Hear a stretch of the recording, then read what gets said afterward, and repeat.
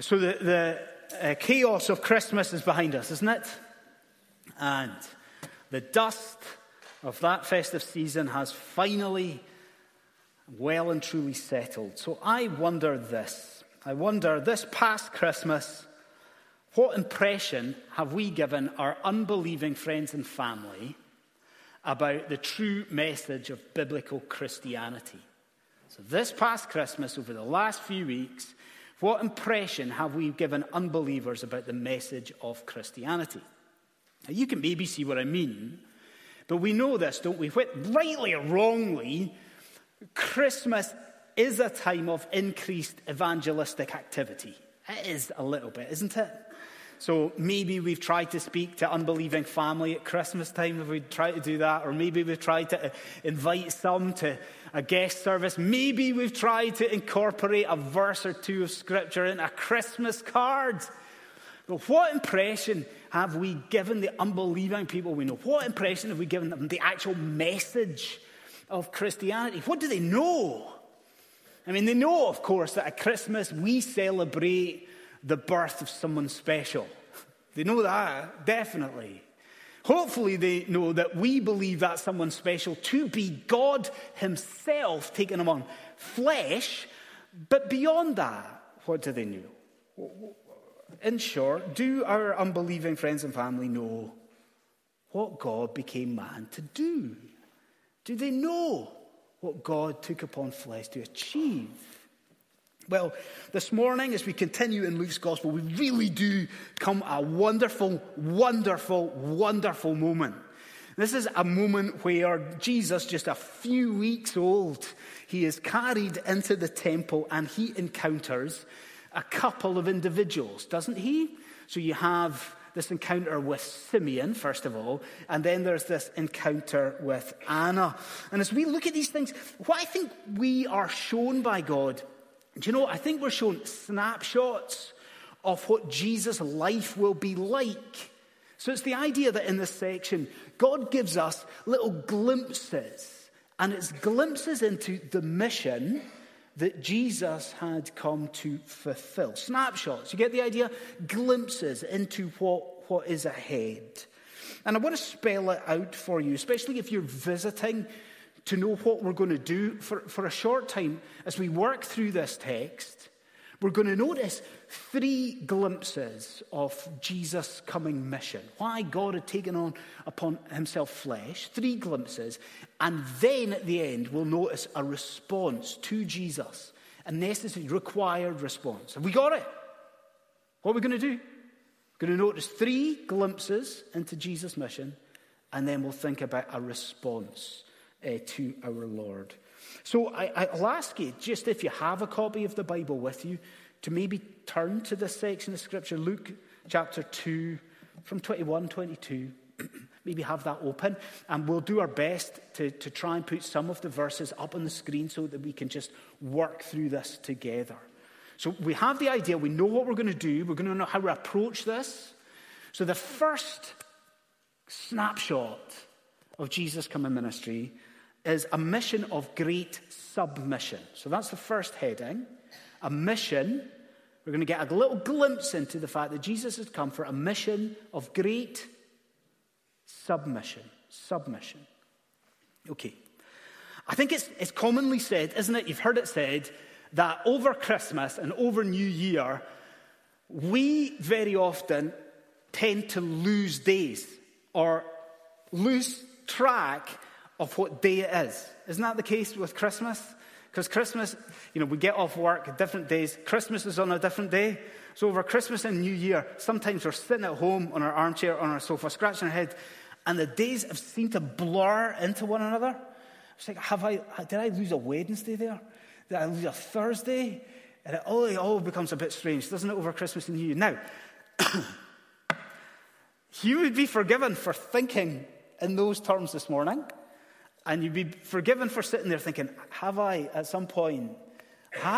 lost a Sunday somewhere along the line? Now, do you see what I mean? 2 weeks ago, Christmas Day, we looked at the beginning of Luke's gospel. Then last week, Will was preaching from somewhere else. And then all of a sudden today, we've just jumped on a bit in Luke chapter 2. So maybe you're sitting there scratching your head thinking, how have we done that? Have I, over Christmas and New Year, have I missed a Sunday somewhere where we dealt with that middle section? Maybe you're thinking that. Well, that's not. Have you missed a Sunday? No, you have not missed a Sunday. What we're doing is we're leaving that little middle section there for the time being, largely because it wasn't all that long ago that we covered it as a congregation. And I think it's all right to leave it. Why? Because we know the background so well, don't we? So what's in the background? The angel. Jesus has just been born, hasn't he? The angels have appeared on the hillside. The shepherds have visited. And then in the immediate background, Jesus has just been circumcised. I think all of us in the room were comfortable. We know what the background is. So the question is, what do we have here today? Well, if you've got it in front of you, at the start of our section, in verse 22, I don't know if we can project that or not, but verse 22, the start of our section, what's the first thing that happens if you look at it? Do you notice Jesus has just been born? And do you notice that Mary and Joseph now, they travel what is quite a great distance to Jerusalem, to the temple. Now they're traveling with Jesus as a baby, and they're traveling to engage or participate in 2 rituals or 2 ceremonies. That's the first thing. Now, will you permit me just to briefly mention the 2 rituals, very briefly? First, if you notice in verse 22, we have purification. Okay, that's the first ritual, purification. So what was that? Well, in Leviticus, so the Old Testament, under the Old Testament law, in Leviticus chapter 12, if we were to read that, and you can read that this afternoon, Leviticus 12, what you would find there are stipulations in the law about what was to happen after the birth of a child. So listen carefully. When a mother gave birth to a son, not a daughter, a son, yes, the son had to be circumcised 8th day, but then what had to happen under the Old Testament law is that about a month later, I think it's 33 days after the circumcision, the mother, the family, had to travel to Jerusalem, to the temple, for the mother to offer sacrifices for her ritual cleansing, for their ritual purity and their purification. You get the idea? So there's 7 days. 8th day, what happens? Circumcision of the boy. Then stay apart for another 33 days. Then travel, offer sacrifices for cleansing. Everyone's got it, don't they? But wait, as an aside, do you notice in verse 24 what Mary's sacrifices were? I find this quite interesting. I'm sure you do as well. In verse 24, Mary offers either it's a pair of turtle doves or 2 young pigeons. Do we see what that is? I think we know, don't we, that was the poor person's sacrifice. So that was a sacrifice that was only acceptable if a person actually couldn't afford to offer a lamb. What are you seeing there? What are you confronted with? You're confronted again, Christian friend, with the humble estate to which your Lord came. The poverty that Jesus embraced in order to secure for you your salvation. So what's the first ritual or ceremony? It's purification, isn't it? Okay. What about the second? What's the second? It's presentation. Because, again, Old Testament law, this time in Exodus chapter 13, we see that at the birth, not just of a son, but at the birth of a firstborn son, the law actually demanded more. So, under the law, symbolically, the firstborn son, he belonged to God himself. And so what the parents had to do under the law, they had to try and redeem the son, to buy back the son, and they did this through the payment of a ransom price. So the parents of a firstborn son, they had to pay a fee in order to ransom the child. Everyone with me still? So we have purification and we have presentation to the Lord. Now, okay, right, if we take all of that And we gather all of that information about Mary and Joseph. We take it all together. I wonder, what could we do? What should we do with all of that information this morning at St. Peter's? You know what I think we could do, Christian friends? I think we could consider the example of parenting, the example of pious, godly parenting that God provides us in Scripture right there. And I think you can see that, can you? Certainly if you think just for a moment about a very, very young couple, Mary and Joseph. What do you see when you consider Mary and Joseph in this portion of Scripture? You see a couple who are seeking to bring up their child, now listen, from day one in obedience to the Lord their God. Isn't that right? That's the example of parenting you have. And remember how old they are. Remember what we've said before. They're so young. And yet, no matter the effort that is involved in traveling with a baby, anyone who's done that knows there's effort there. No matter the effort that's involved in traveling all the way to Jerusalem with the baby, no matter the disruption to the routines for a newborn baby, we know that can be a disaster. No matter the humiliation they have in traveling with this baby and offering the poor person's sacrifice publicly, doesn't matter. What have you got? You've got parents here who are desperate to raise their child in a godly manner, in a godly way. Is it not an example for us? The parents at St. Peter's. So we could do that. I think there's something else, though. I do want to ask you whether, as we read this portion of Scripture earlier on, did you notice the repetition in the text? There's the question. Did you? Did you pick up on what is repeated in the text? Now, I forgot to count it, but I think it's 5 times or 6 times something's repeated. So we really should have got it. So 5 times I think it is, Luke mentions the law. Did you notice it now? If you scan it. Verse 22, verse 23, verse 24, verse 27, verse 39. 5 times Luke is just saying, law, law, law. Now, as a congregation, do we see what the author is doing here? Here, Luke is giving us a glimpse into the mission that Jesus Christ was here to fulfill, aren't we? He's showing us law, law, law, law. He's showing what God had become man to do. Here is this one, born to Mary, who is going to go in his life and fulfill the law's demands.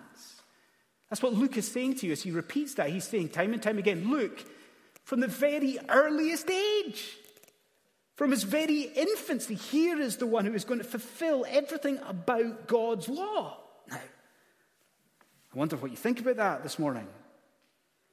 If you're new to biblical Christianity, maybe visiting, maybe tuning in, maybe your first thought, if you're still with us, maybe your first thought is, so what? Like, here's a baby who's going to grow up and he's going to fulfill the law and he's going to live in obedience to the law. And maybe you say, whoop-de-doo. What difference does that make? Why is that so special? Why is that exciting? But I want you to understand our predicament for a moment. Like, what God reveals in the Bible is that if we are going to have a right relationship with him, okay, so if we are going to commune with God, okay, if we're going to get heaven and all that good stuff, what God reveals is he demands, now wait for it, he demands moral perfection. So a holy God demands holy people, rightly, fittingly, okay? What's the problem with that, friends? Moral perfection. The problem is not that we do not quite hit that bar. What's the problem? The problem is we don't get anywhere near that bar of moral perfection. And so do you not now see why it is that the Christian church just embraces this? And we rejoice and delight in this. Who is born here? Here is born one who from the very start meets that standard perfectly. And therefore, here born to Mary is one who can represent us to God. And I want you to hear this. I want you to think about Calvary. I want you to think about the cross and this section of Scripture. Now listen carefully. Who is Jesus? Why is the cross important? Listen. Jesus Christ is that costly sacrificial lamb that God has provided for us free of charge. Now think about Calvary. Think about this portion of Scripture. What's so special about Calvary? Jesus Christ is the only one who can and has provided purification for his people's sins. Who's Jesus? Why is Golgotha so important? Because there by his blood, Jesus paid the price. And he ransomed his people. And we ask, but how is that possible? How is that sacrifice in any way acceptable? And we look here and we realize why. All because from the very first, as a wee baby, from his infancy, Jesus had come to fulfill all of the law's demands. So we see a glimpse, don't we? Don't we see a snapshot of a mission of great submission to the law? Secondly, we also see there's a second snapshot, I think, and it's a glimpse of a mission of great scope. Great scope. The stewarding rota, excuse me, as I clear my throat, the stewarding rota, the welcoming team, with my tongue firmly in my cheek, I wonder if these things were as much a part of first century temple worship as they are in the modern church. You know, the stewarding rota and the welcoming team. Probably not, right? But there is some, I think, correlation, isn't there? Because as Mary and Joseph, they arrive in Jerusalem, and as they, if you can picture it, they ascend the temple steps, they go up into the temple to offer these sacrifices. What happens? But they are, at the door of the temple, if you like, they are greeted. And they are greeted by this first character that we have here, this chap called Simeon. Okay, maybe he's on stewarding rota, the temple. So you are just now, Christian friend, you are face to face with Simeon in the temple courts. So what I want us to do is to try and answer a couple of questions about this man. First is really what we are told about Simeon, what we're told about him. Can I just immediately turn it over to you? So I've said you're face to face with Simeon, Christian friend. How do you picture him in your mind's eye? Simeon. You've thought about Simeon before over the years.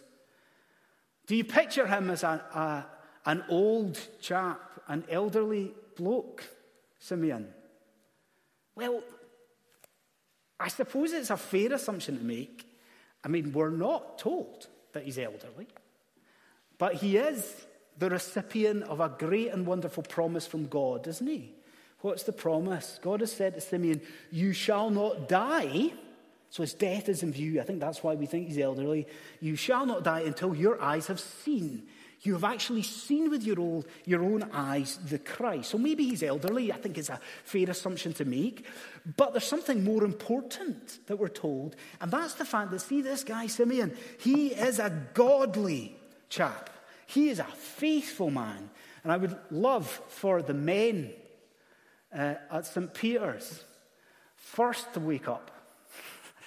And then second, not to make the mistake that I have made with Simeon. And for the guys, I'd love you to see that Simeon is not a priest. I made that mistake. Don't make that mistake. So when you think, guys, if you think about Simeon, do not think about him as the same as Zechariah before. That's how I was thinking. I was getting them confused a little bit. I was thinking about an older priest, somebody consecrated by God, set apart. This bloke who's in and out of the temple every day because he's on temple service. That is not Simeon. Can I tell you who Simeon is, guys? Simeon is an ordinary bloke. Simeon's perhaps an older working bloke. straightforward guy, just a dude, just a bloke. But what is emphasized about him? This is a godly man. This is a guy who knows the Holy Spirit, a man who is used by the Holy Spirit, a man who is looking to God for his hope. He's trusting in God. Is that not an example for us as men, as St. Peter's? So we answer the first question, what are we told about this man? I think a second question, though, is what does Simeon say? Or rather, I think I'll correct myself, because the second question really is, what does Simeon sing? Because you'll have noticed, have you, that in keeping with the early chapters of Luke, we have here another song. So maybe if we look at it in verse 29 and 30, we've got this song, and it is a very important song. And so maybe what I'll do, if you'll allow it, and if you promise to walk with me on this, I'll maybe draw out one or two things from this song. Will you come with me in it? In the song? Yes, you will, right? In fact, it's musical, so why don't we let's have a triplet. Okay, let's have a triplet. Let's look at just three things really briefly in the song, just in a word. So look at the song with me. First of all, do you notice? So he's taken Jesus into his arms. Have you got the picture? And he's singing in the temple court. Do you notice, first of all, he starts the song with a sense of relief? They're amazing words, these, in verse 29. Do you notice them? So he's singing. Can you imagine singing this? He's singing of allowing, being let your servant depart in peace. Allow me to die. Like, can you see what's going on here? And he's had this promise, you won't die until you see the Christ. He sees the Christ.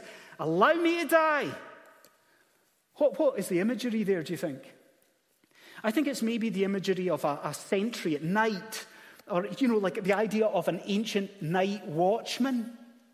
And he has been relieved from duty. Why? Because the safety of the dawn has come. You can go. You can go. Isn't that the idea? He's been promised. Your eyes will see the Christ. And now he holds Jesus and he looks at Jesus, and the sunrise is here. And now he's able to say, I can die, let me go, I can go in peace. And I ask you at St. Peter's, what is the lesson, the critical lesson that we get there? It's such harmony, tranquility in the face of death is only possible through the gospel. Don't we know that to be true? We worry about death, fearful in the face of death. Tranquility and peace, even at the point of death, is possible only because of Jesus Christ. So we see definitely a sense of relief from this man.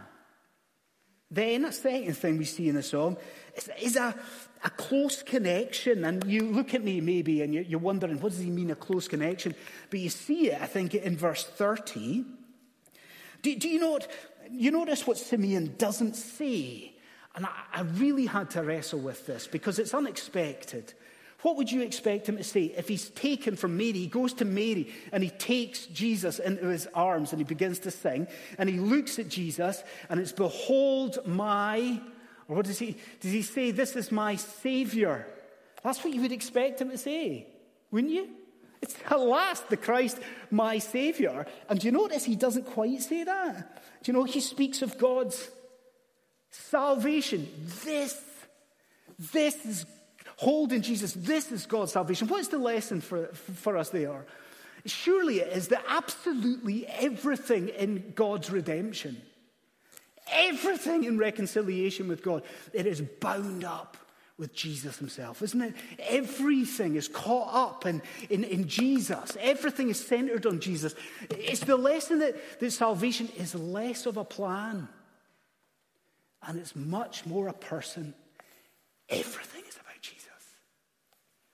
And then the third of the triplet, I think we have to notice him singing about the breadth of salvation. I think we see it in verses 31 and 32.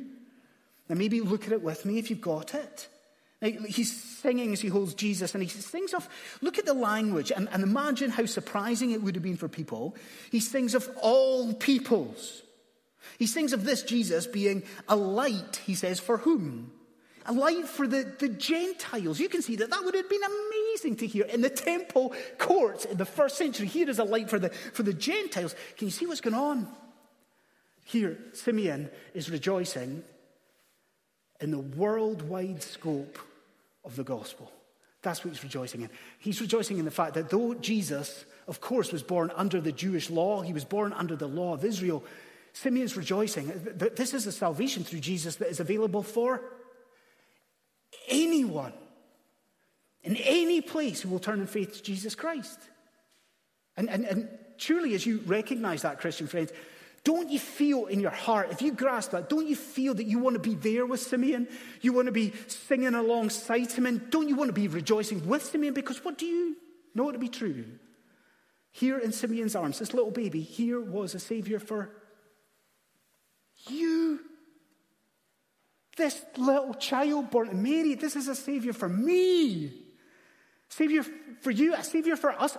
And should we not go out and tell the world that regardless of what these people have done in Dundee and Broughty Ferry, and regardless of where they've been born, where they're from, regardless of any of that, here in Simeon's arms is a Savior for them. So we see a glimpse in a mission of great submission, a mission of great scope. And then the third glimpse is a mission of great suffering. Glimpse into a mission of great suffering. We can try, you and I, we can try hard, but I don't think you and I can even begin to imagine how thrilling these weeks must have been for Joseph and for Mary. For any couple, I suppose, or most couples, having a baby, exciting times, usually. That's the way of it. Imagine it for Joseph and Mary. Imagine what they've had going on in the last few weeks. Angelic appearances for a start, divine promises, virginal conceptions. And now they're hearing Spirit-inspired songs about their child. So no wonder we are told at this point that they marveled at what was going on and what was being said. They marveled. This was exciting. This was thrilling. But do you know, I think it's just right at this moment in the temple courts there that it changes somewhat. Because just as Simeon ends his song, what happens right at that point is that an ominous note sounds. The musicians could tell me what that would be, a diminished seventh or something. But at the end of the song, an ominous, really ominous note sounds. Now, you maybe wonder what I'm talking about, but you'll see it in verses 34 and 35. Now, I think maybe it's at this point, I could have this wrong, speculation, but I think it's maybe at this point, he's kind of holding up Jesus.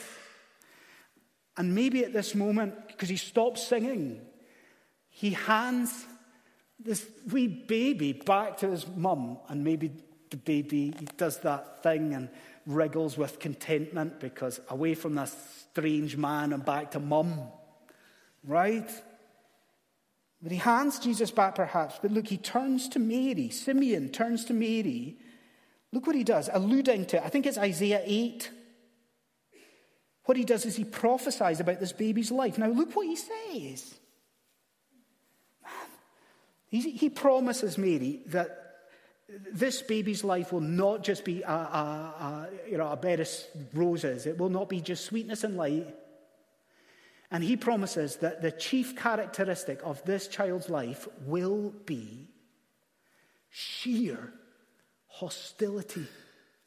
This little baby's life, characterized by hostility. Do you see that? A sign that is opposed. Isn't that a thought for us? You think about it, this little, just a few weeks old, wriggling in his mother's arms, and Simeon is prophesying through the Holy Spirit and saying, looks like everything's going to be great. This one is the one who is going to be despised and rejected by men.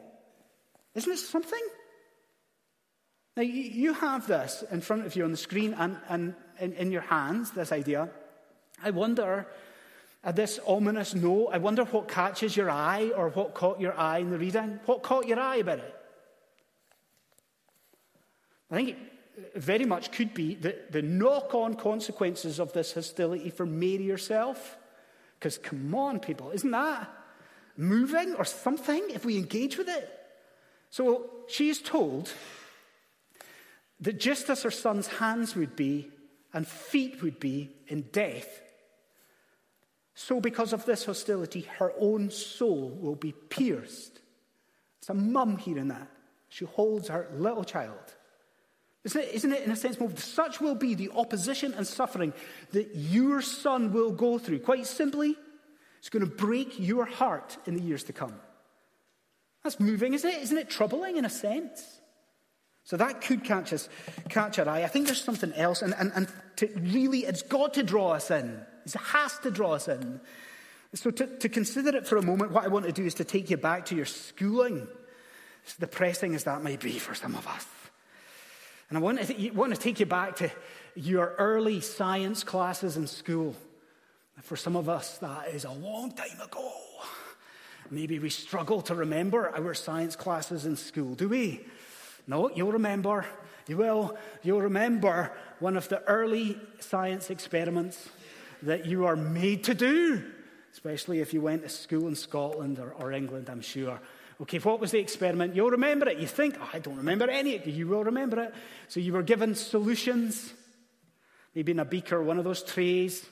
What were you told to do? You had to determine whether these solutions were acidic, or they're acid, or alkali, or neutral. Do you remember?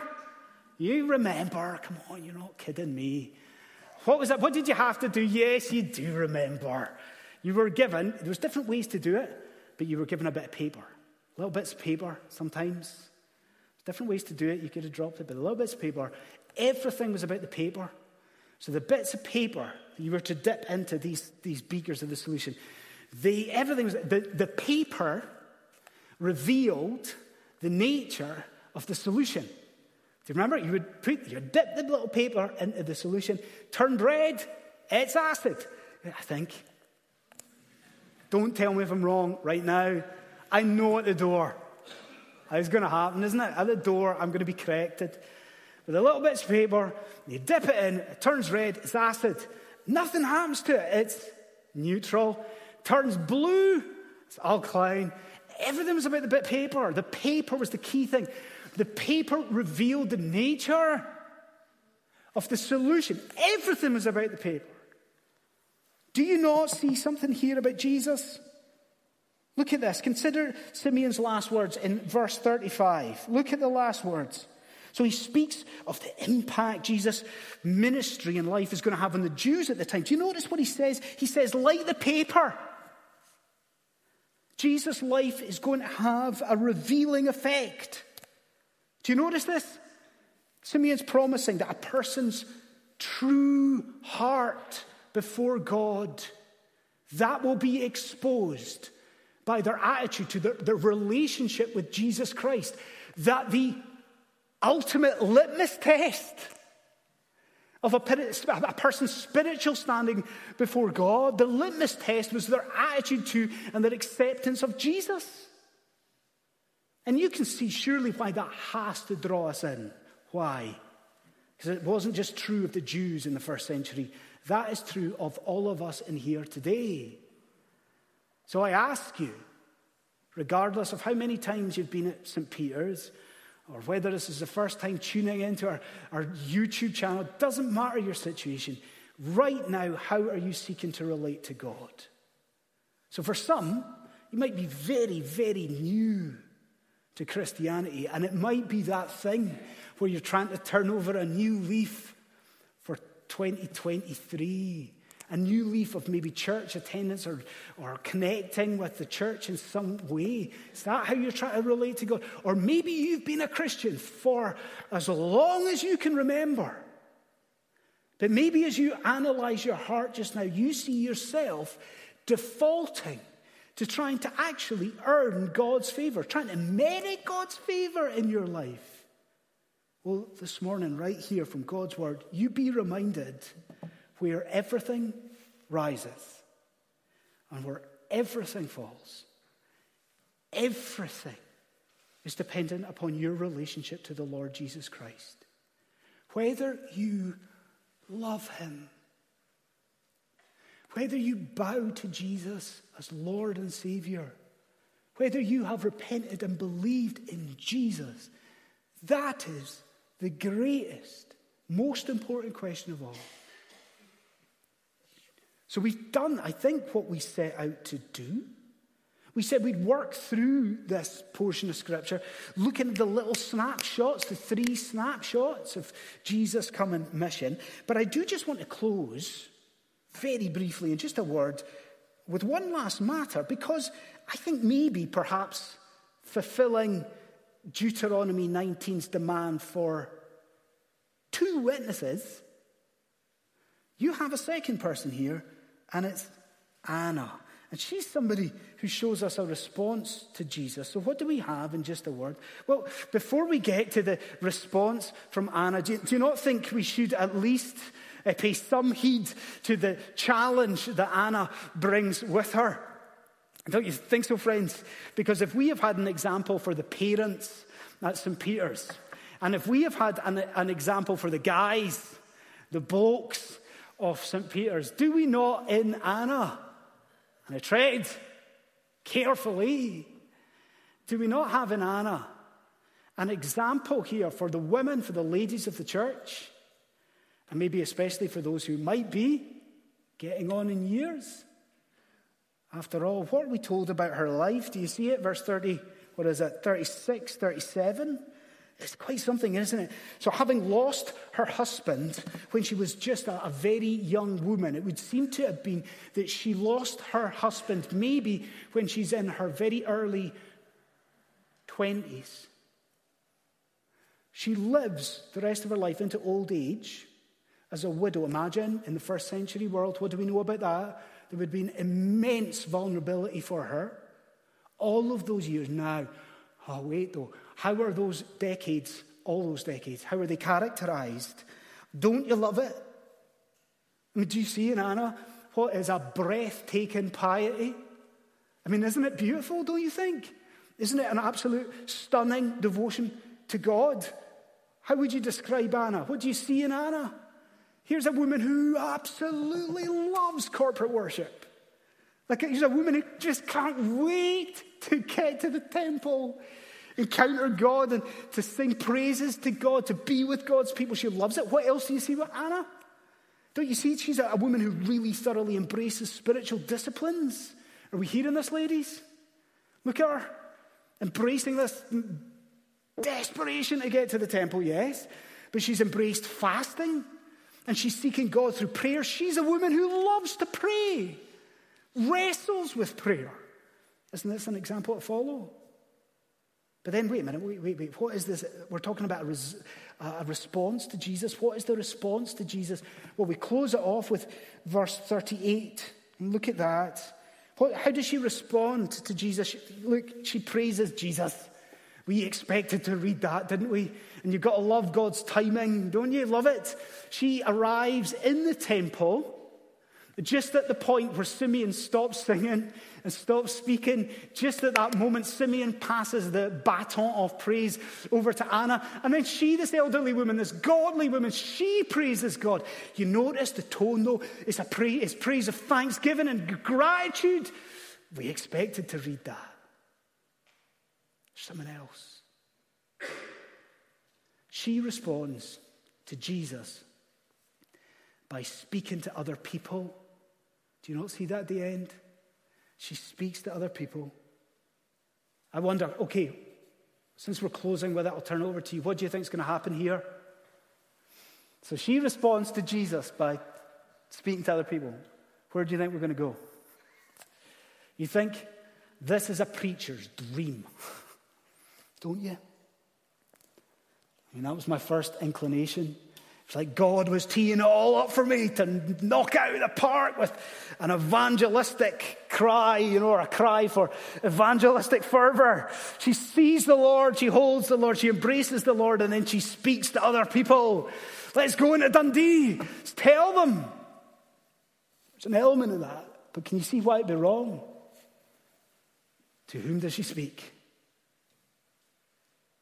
She speaks to those who are awaiting the redemption of Jerusalem. She goes immediately to speak to those who are looking to God in hope, to those who are trusting in God. Who does she speak to? She speaks to the people of God. Friends, do you see what is the correct application of this? Friends, the relevant application is that in response to Jesus Christ, we must engage with each other in gospel conversations more than we do. We must seek, you and I, to speak to each other about Jesus Christ, the mystery of the gospel, more than we do. And I'm asking you, ending by encouraging you to do that. You've all thought about 2023, have you? This is the year when everyone books holidays, or the time when everyone books holidays or plans ahead for the year. Many people have done that. You've got your hopes, don't you, for the coming year? What should be the hope for St. Peter's? Shouldn't it be this? That we actually respond to Jesus Christ in the way that Anna responds. This year, that yes, we are filled with just a heartfelt desire to lift our voices in praise, to praise Jesus in everything. But then what? For us this year, to be quick to speak to each other about our God. Wouldn't that be a change? Not when we meet up for coffee to moan. Good at that. Not when we invite people into our homes to gossip, to backbite, be negative all the time. But imagine what it would be like for our church if even over coffee at the end of a service or in each other's homes, we spoke to each other about what God has done for us. We began to speak more about the nature of our God, the mystery, and what do we have to speak about? The fact that unto us a child is born, unto us a son has been given. What was he born to do? He was born to submit himself to the law perfectly for you. He was born to be a light to the Gentile world. And he was born to suffer in your place. All of that sin that comes to your mind just now. He was born to bear it all on the cross. When you think about it, when you focus on it, one thing is for sure. This Jesus of Nazareth in 2023, he is worth talking about, isn't he? Let's bow our heads and let's pray. Lord, we thank you that your Old Testament scriptures spoke of the coming of a king, the coming of a savior. We thank you that your Old Testament scriptures spoke of a time when God would suddenly come to his temple. And we thank you that in our portion of scripture we see this happen in the person of a child. And so we praise you that to us a child is born and a son is given. We thank you that you have taken upon yourself flesh and all to secure for us our beautiful salvation. Lord, we end praising you for what you have done. And we pray in Jesus' name. Amen.